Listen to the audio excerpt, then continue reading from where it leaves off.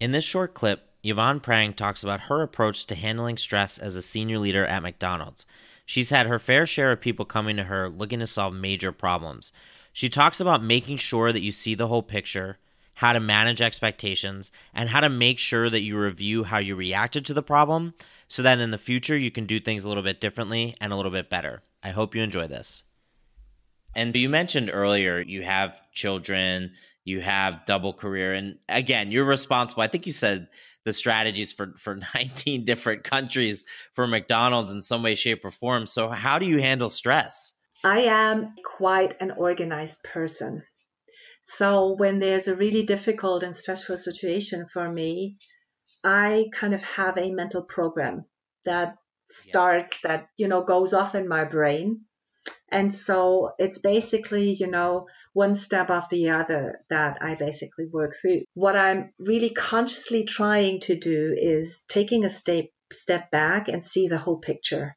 How important is this really? Or is this something that's just popping up? It's like a volcano erupting, but there's no substance behind it. Mm-hmm. So always asking question, do I see the whole picture? How important is that in the bigger context?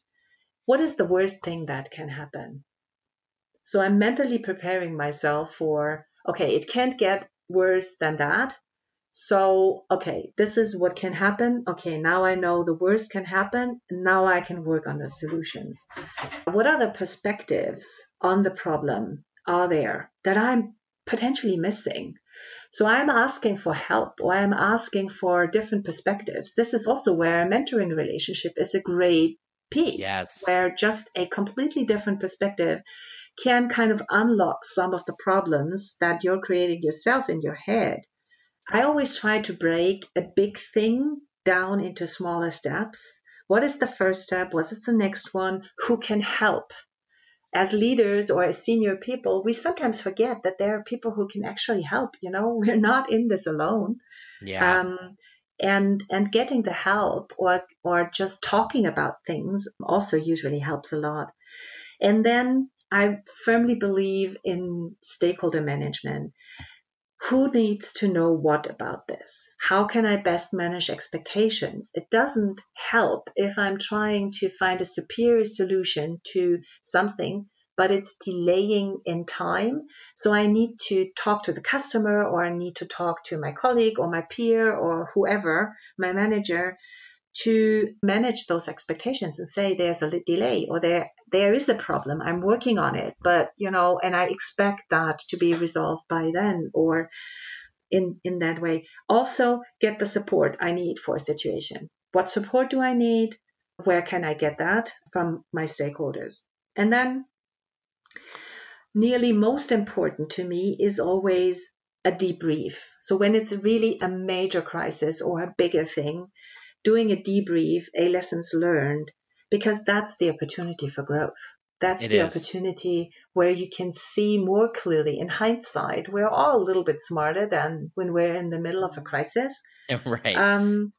But that really sees that opportunity for growth and for learning, and say, okay, next time I'm doing that differently. Or, oh, I learned from that situation how I can tackle that a little bit better next time.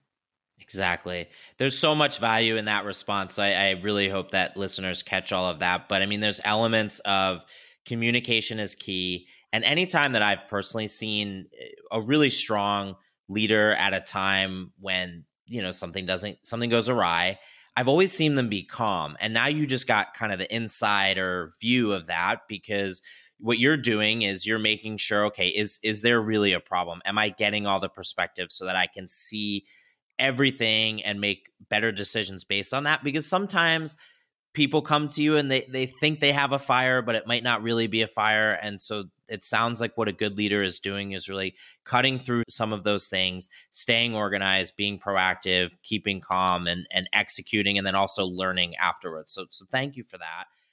If you enjoyed this clip, be sure to check out Yvonne's full episode, and make sure to subscribe to the podcast, leave a review, or share with a friend. We've got plenty more great content coming your way. Have a good day.